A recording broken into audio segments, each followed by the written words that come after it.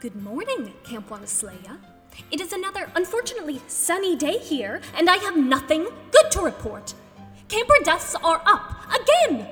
The mess hall smells like vomit, and once more we have discovered a severed human foot in the woods. If it is yours, please come and claim it immediately. Nurse Asami may still be able to reattach it. Clearly, campers, the buddy system is not working. I'm not sure what more I can do. I've put a ring of salt around the camp, hired that exorcist, added more bear traps to the perimeter, banned all hacksaws. What is it going to take to keep all of you from getting murdered?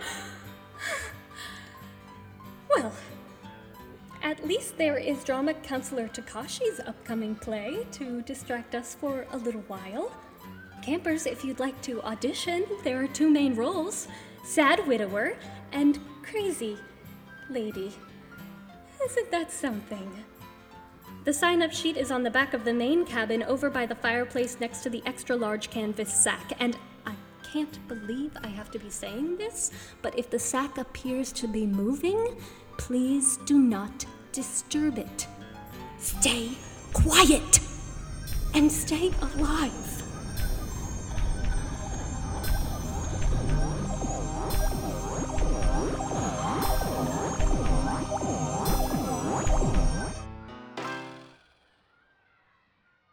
Hello, campers. Welcome back to Bunk 237, Horror Movie Podcast, the slightly unhinged but very fake summer camp we made up so we could gather in small groups and talk about horror movies.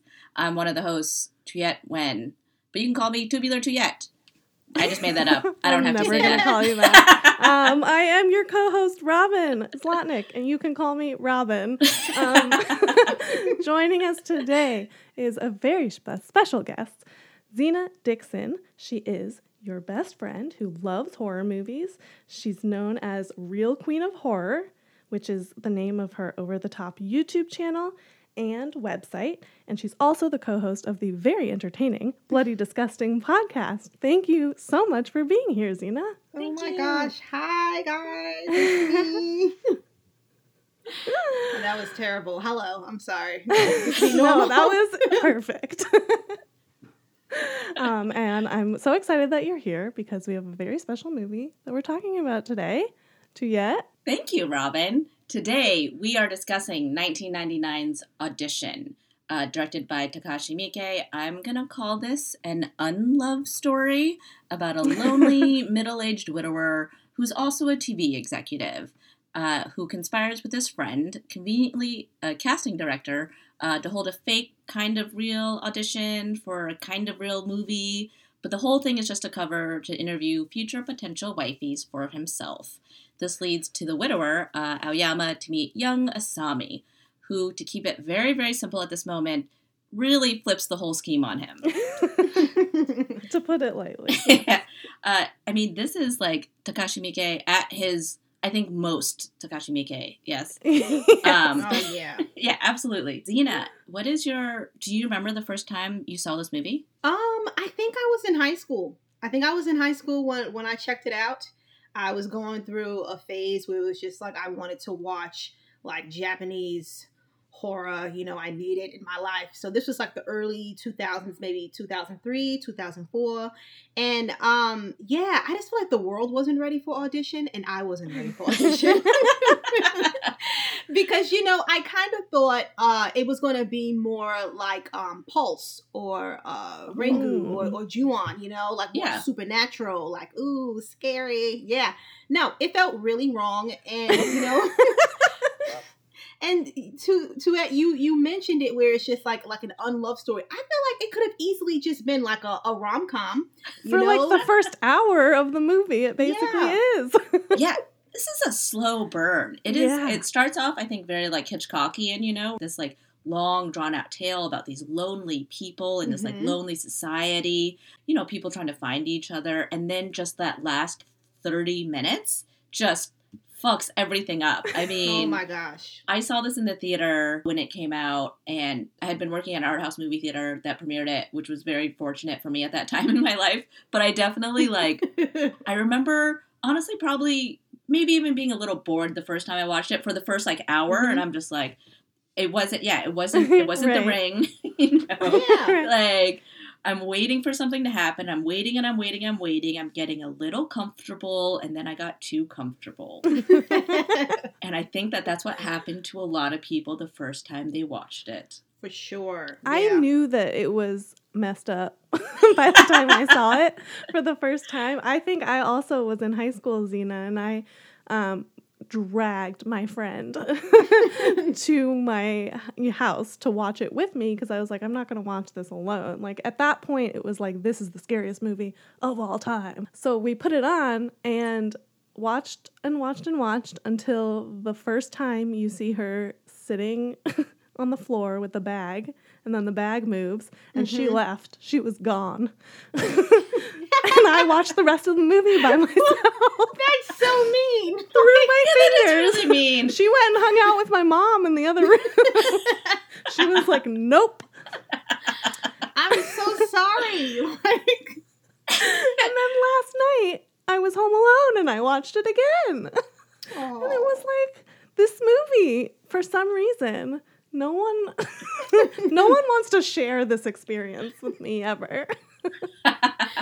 Well, it's hard to share, honestly. It That's is true. hard to watch. Even I've seen it a bunch of times, and then rewatching it for this, I still like covered my eyes, like, oh my God, why am I watching this? But you can't, you can't stop. Yes, totally. And I think too, like, those images were so burned in my brain.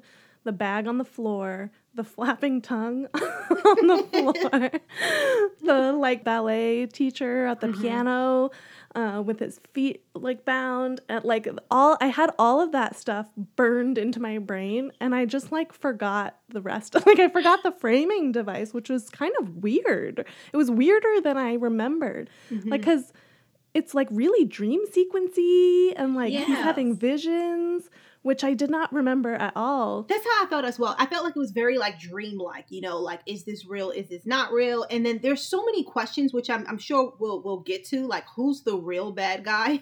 Yeah. Because it's kind of like, it's been a while. Well, it's been a couple of months since I rewatched it. And it's like, okay, why am I watching it every 3 months? Well, let me tell you why.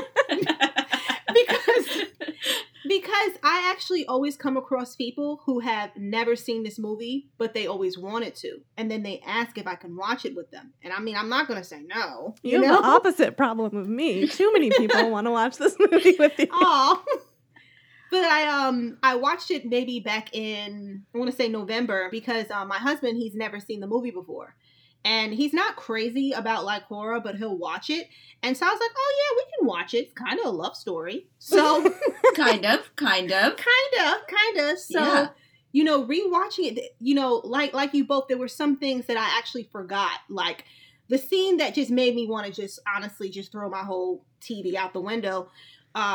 She vomits in a bowl. That is the worst. Could not take it. That ew. And then it's just like, come on, I'm gonna get real nasty right now. The thing that's kind of like just gross about it, it's vomit, but vomit has a smell, and this person, this just all nose in. Can you imagine? It was also the consistency of the vomit, like, because it was very liquidy. His beckoning one finger.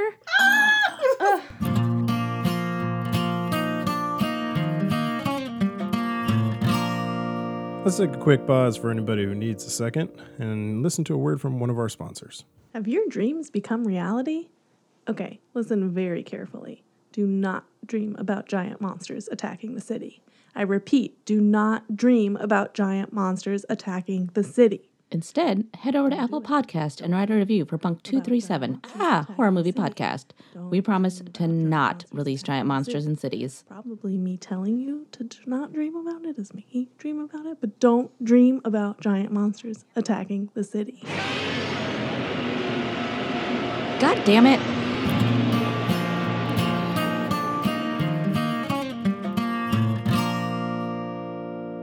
I have a badge called the Bag Lady badge.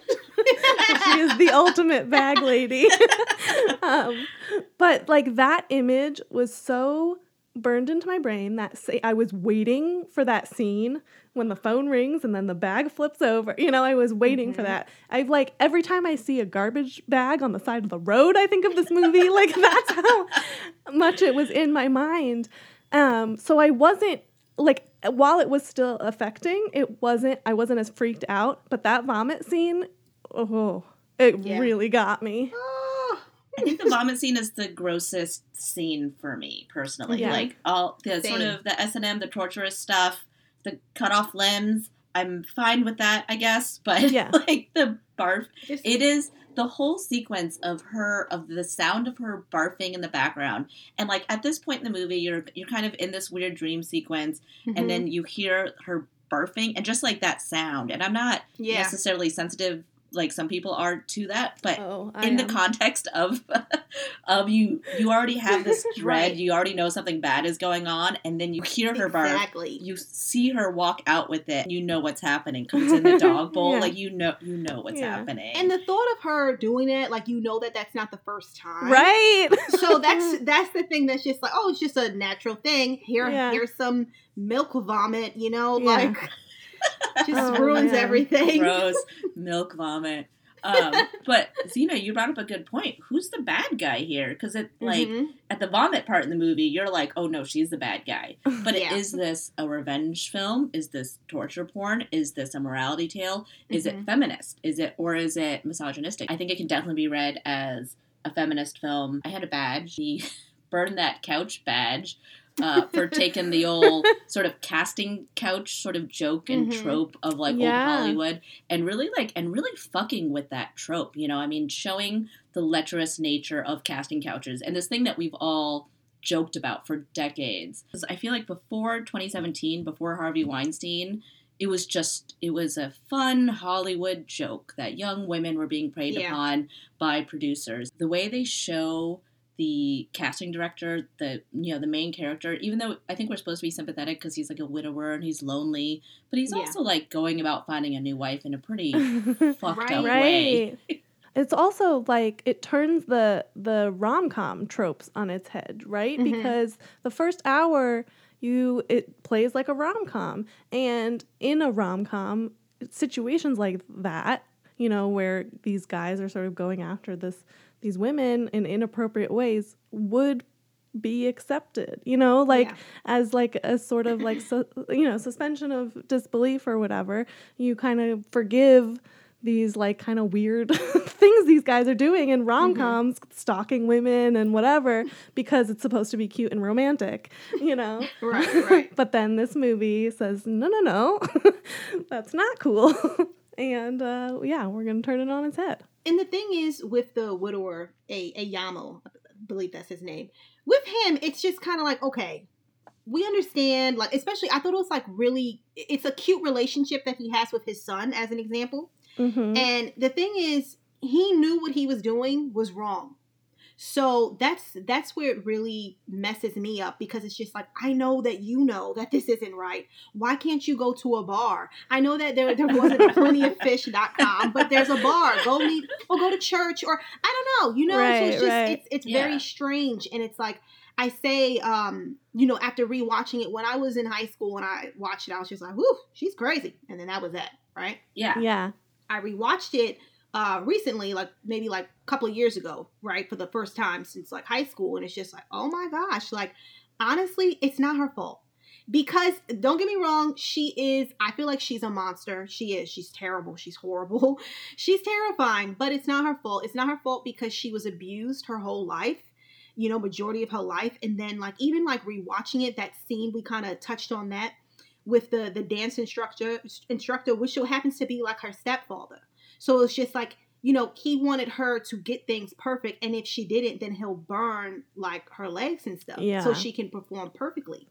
Then the crazy thing is, it's just like with the stepfather, it's just kind of like it became like a fetish between them because he doesn't have any legs. So that's why he's acting that way. It's like a sexual foot fetish. It's just like, hey, what's that? Right. And that's like a whole world I don't even know about. Right. But then it's just kind of like, you know, because she was living this way, she turned into the abuser herself. And it's like with Aoyama, it's like he didn't live up to his word and he lied. And it kind of makes me think, okay, what if he never did that, but somehow he met her? I still think that she probably would have abused him anyway, because it's like, even with those dream sequences, it's kind of like he was like, he loved his son, but you said you would only love me. And it's just like, girl, like, she just has so many issues. I don't think that it's her fault, but at the same time, even with Aoyama, like, he's just a creeper. So it's hard to say. It's so interesting because in that last scene, she's saying, like, you know, like, this is what you always do. You know, you bring us to, you know, casting calls, and then you pick us up and you sleep with us and blah, blah, blah, and you're just like the rest of them. And part of me was like, no, he was looking for a wife. That's, you know, yeah, I think that the first time I watched it, I definitely saw her as just a monster. You know, I don't know if I had that much sympathy for her because she is pretty horrifying. Right. But in this most recent rewatch, I find myself feeling more for her, like, and really seeing and understanding, you know, again, understanding this sort of like this lecherous nature of like men in the film industry and just men in her life. Yeah. But she also is like incredibly sadomasochistic. She cuts off his foot. She like decapitates that guy. You know, she keeps that other guy in a body bag. You know, it's sort of like, I want to root for her, but also maybe I don't, because that seems too disturbing as a human being. Yeah. You know? Those torture scenes, when she's taking the needles and sticking them in his chest and under his eye, like on his eyes, it's just kind of like, okay, before I was able just to watch it and just be like, whatever, but then it's just kind of like, let's really think about this. Yeah. She's taking these long, thin needles, okay, and basically stabbing a guy and sticking it in his skin while smiling and saying deeper, deeper, deeper. The Japanese word was like, kitty, yeah. kitty, yeah. Kitty, kitty, kitty. Yeah, it sounded kind of cute, but then it's just like, okay, that's not cute, you know? So that, to me, even though it was made in 1999, that is still one of the most disturbing scenes that I've ever seen. And when I first watched it, it was just like, oh man, this is bad.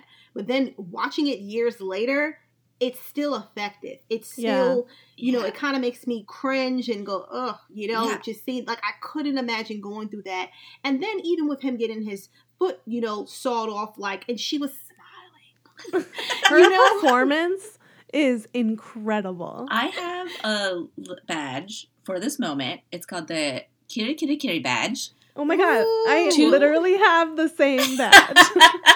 To Asami. Well, I feel left out. I didn't have that badge. I had a But you brought it up. You were the first one to bring it up. You're the one that brought it up because, and specifically, I wanted to award Asami that for doing a second vocal take because initially when they first filmed it, she was whispering that line, but then like the actress Sheena and Mike, they discussed it later and they decided it'd be scarier if she like said it, said it louder, like in her regular voice. Yeah, they were right. They were correct. Yeah. Yes. And you know, I don't really know why Aoyama liked her. I'm not being a hater. I'm just because Zena. I'm on her side too, but it was just kind of like with you mentioning it, it's like, you're right. And it was very just kind of like super duper serious. And it's just like, okay, why did you like her? Because you feel like you could walk all over her or something? Oh man, and then the hotel scene too, when they go away together and they have a weird sexual encounter and then he like wakes up after being drugged, maybe? I don't know. It's very weird, but he's like, that was strange. Better call her again. Yeah, like, it was so weird. Like, I don't get it. Like, I don't understand the attraction, like, at all. So, the first badge I have, Pivotal International Horror Badge. Ooh. Because, you know, again, I kind of feel like, you know, this movie was, you know, I don't feel like the world was ready for Audition, you know, because even like years later, here we are like 22 years later, and it's still super effective. It's still relevant. People still relate to it. It still creeps people out. It's just like a very timeless movie, and it's a must-watch movie. Yeah. And then I have another one. Just because I do feel like this is possibly one of the slowest slow burns I've ever seen, but it's very brutal. So the other badge is ferociously brutal badge. Because it's just, I've watched my set of, mean horrors. Yeah. Nothing comes close to this one because this, I don't want to call Asami a monster because it's not her fault, but she actually has like a reason as to why she is the way she is. And, in turn, it turned her into the abuser. And there's just so much layers of torture and just sinister behavior. Why do you think this film and those scenes affect us so hard? I think for me, it's because it seems more real. When we saw, like, using the example, like, just other slasher movies that you see. I know it's not a slasher, but it's kind of like, I wouldn't be in the woods, or a monster coming out of the sewer. No, it could be like that. To me, this felt really real. And then just the fact that throughout this entire movie, we really didn't know what she wanted. She did come off sweet. Yeah, she came off a little bit weird, but she came off sweet. She didn't seem like a threat. And plus, it's kind of like, even with those two guys, they never would have thought that any of these women who were auditioning, that they would ever do something like this. Worst case scenario, you meet a psycho who keeps on calling you back to back. She's not going to drug you and then stab your eyeballs with needles. That's just not something that happens. That's what Ayama keeps saying. He says, even if she causes trouble, I can handle it. Right. It's like, no, you can't. I think for me, she is, first of all, she is sympathetic enough. She has lived this terrible life. And second of all, this may be just me, but she is so in control of her life now. She has taken it back. Yeah. She has figured out exactly who has wronged her and who needs to pay. Mm-hmm. And she's going to do it in a very methodical, thorough way. And, like, even though it's bonkers, she's clearly, like, living her truth. It's an insane thing to say, but like, that helps me but feel you're for right. her. You're very right. You are. It helps me feel for her, and obviously what she's doing is not justified, but it helps me feel like this is not just like that's a crazy bitch kind of movie, Right, like right. how I felt about Gone Girl, for example. But that's another podcast. Was the friend that she worked for at the bar who she murdered, was that a woman? That was a woman, yeah. And I think that has been pointed out that's like, oh, she can't be against all men because she killed that one woman. But I'm like, well, I mean, I think she still kind of has a thing about men. I think this one woman got in the way. Right. Yeah, and then plus, that one woman, her death was probably swift. She probably didn't even see it coming. Yeah. So. Yeah, that's true. Although she was also dismembered, right? Oh, yeah. So probably not, because it's probably with the wire. Well, she could have did it after she killed her. I think she most definitely did. I have another badge for Asami. That's the best dressed badge. She's always wearing white, which I think is trying to show that she's diminutive, demure. That she's, I think, a little virginal, which works very well for her, especially when she starts talking about how she's also suffered. And that was a weird turn on for him that, like, you know what I mean? Yeah. I didn't like that. Yeah, but he deserved it. Yeah. But I do appreciate that she really understood what she was wearing. But then, like, there's that one scene, like, after she gets that date and she comes and she's wearing that bright pink, like, that pink fur coat, which I feel like I was like, oh, that's her. Like, that's just like a little bit of like who she actually is. Yeah, she had like that big blue coat that she wore too. That was a fabulous coat. It was a fabulous coat. See, we're on her side. I had a badge called the Bad Ballet Badge because anyone who does ballet in any movie is fucking crazy. Like, there are so many horror movies that deal with ballet dancers because it's such a brutal sport. it's like torture, basically. You know? It seems great fodder for these kind of like psychological thrillers or things that like can break a young girl is apparently ballet. Totally. Just breaking women down with dance. So I have a question related to feet while we're talking about dance. The ballet instructor, did he always not have feet, or did she cut off his feet? I don't know. I kind of thought that he didn't, and then that's why he was being so abusive to her feet. So, because he didn't have any, once again, just him trying to be a man and abuse her, but it's just kind of like, I don't know. That's a good question. Because we never see him walking, right? We always see him either in the wheelchair or like even when she's a young girl. There's that scene of her with the hot pokers. He's crawling. He's like crawling to her. toward her. Yeah. So did he? Was he always like that? And that's where she got this foot thing from. I don't know, because when she kills him from behind with the wire while he's sitting at the piano. Yeah. And he doesn't see her, but the wire comes around his neck and he says, "You're wonderful," which was so gross. It's very gross. You got the sense that he'd seen that wire before. Yeah. Okay. Oh no. I do have a related badge for that though. It's the Lefty Lucy badge to Aoyama's left foot that did not make it to the end of the movie. Oh man, I have a we need to talk about the foot. But yes, I have a similar badge.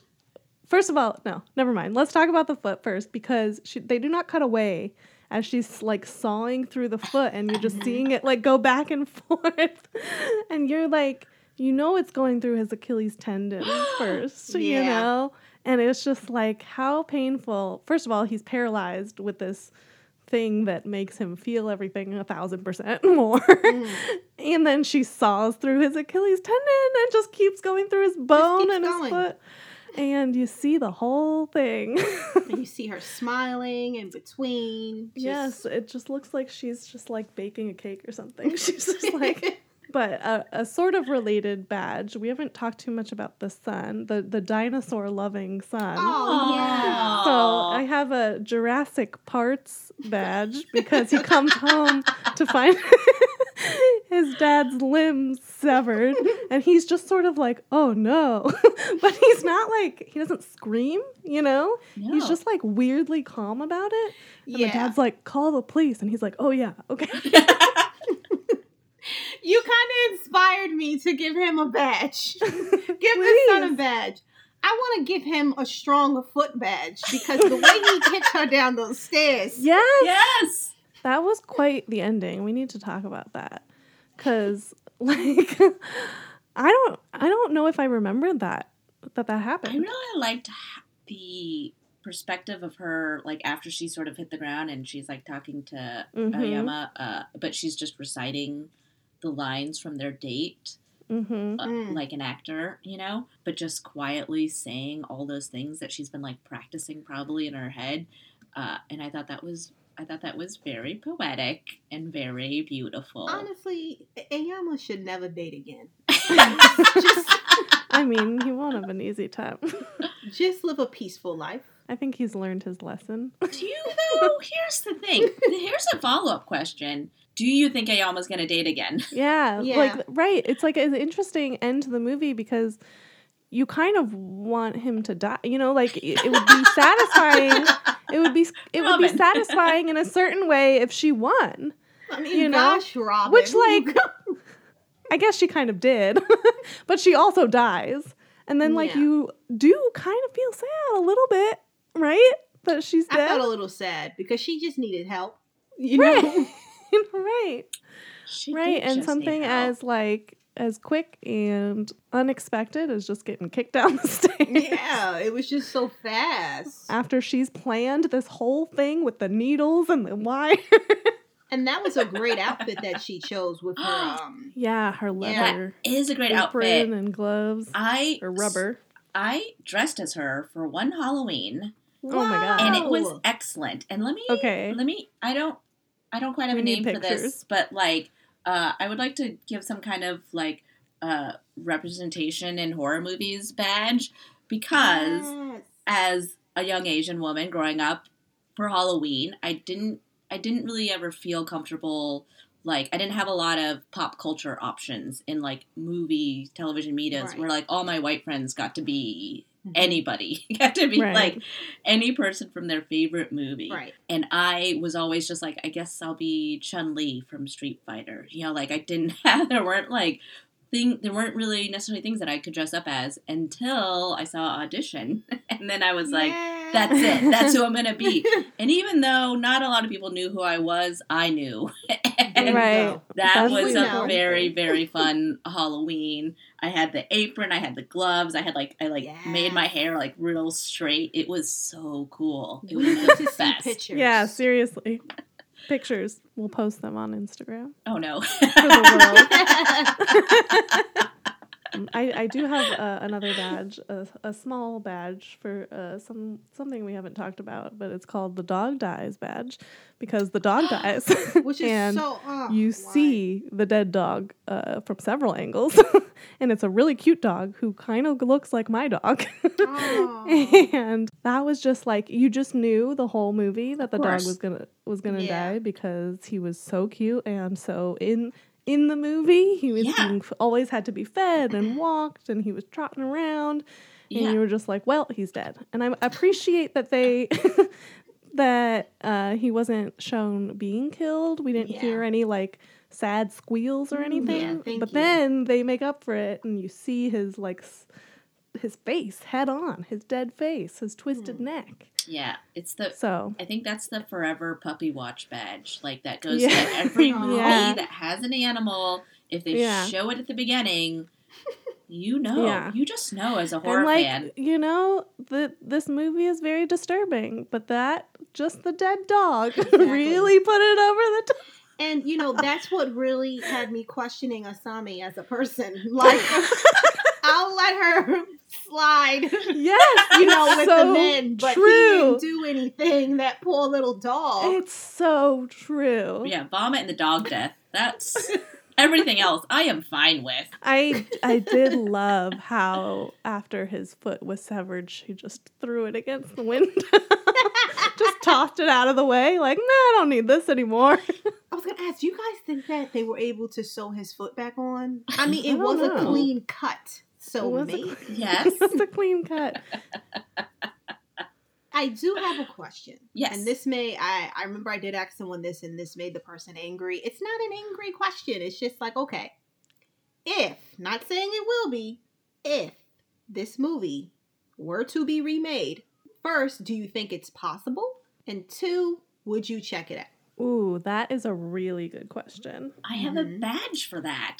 Do you? I have a related badge for that. Way. That is the No News is Good News badge, because in 2014 there was an announcement, I think it was announced by Deadline, that there was going to be an English language remake of Audition, produced by Mario Kassar and directed by Richard Gray.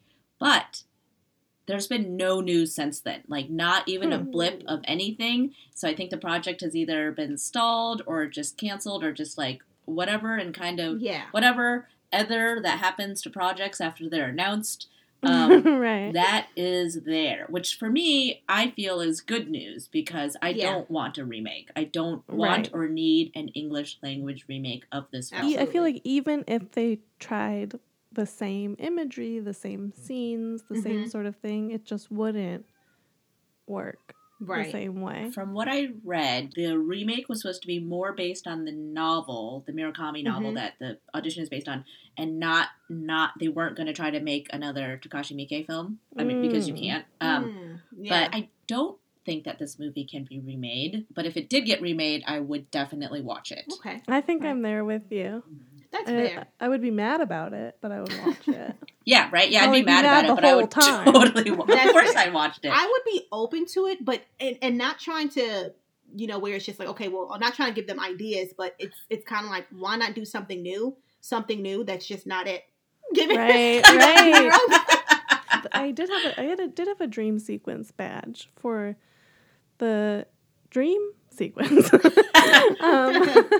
Because when you see the whole vomit scene, right? The tongue on the floor, these are all like visions that he's having. So it's not like happening in real time, right? Yes. So my question is like, does he just know that this is happening? Is he imagining? Has any of this happened? Is there a world in which she hasn't done any of this and he's just like imagining this? Or is this just Mieke's way of telling us what she does? Yeah, I think that's his way of telling us. But I mean, I'm thinking to myself, like, even like when he woke up from like his dream, thought it was a dream, and she's just sleeping next to him, I probably would have punched her or something.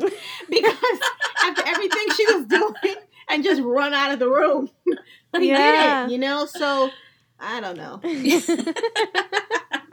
Zena, do you have anything to plug? Sure. I'm always on Twitter, so lovely Zena, and then I'm on Facebook, Instagram, and YouTube. It's Real Queen of Horror. If you don't want to watch me, if you don't want to, see my face, then you can check out the Bloody Disgusting podcast. We have new episodes every Wednesday. Or here we go. If you don't want to see my face or hear my voice, you can just go to realqueenofhorror.com. You'll kind of see me just a little bit, but it's just a little bit.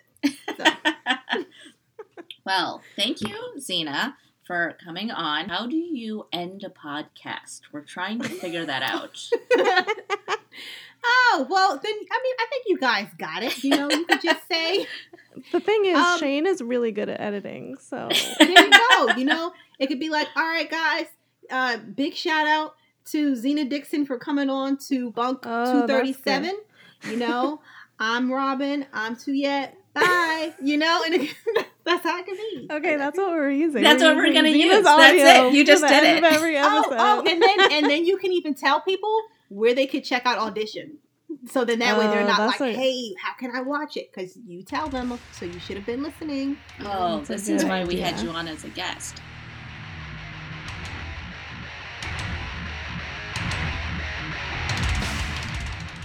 Bunk 237, a horror movie podcast, stars Tuyette Nguyen and Robin Zlotnick as the final girls of Bunk 237, and introducing Alex Skoke as camp director Susan Check. The show is produced by me, Shane Segretti. Our theme song is written and performed by Dan Zlotnick, and our outro music is written and performed by Axe Slasher. You can rate and review us on Apple Podcasts, and it may be featured on an upcoming episode. Have a badge of your own for this movie? Follow us on Instagram at Bunk237Pod and Twitter at Bunk237, and let us know. If you haven't already, please subscribe to us on Apple Podcasts, Spotify, or wherever podcasts are downloaded.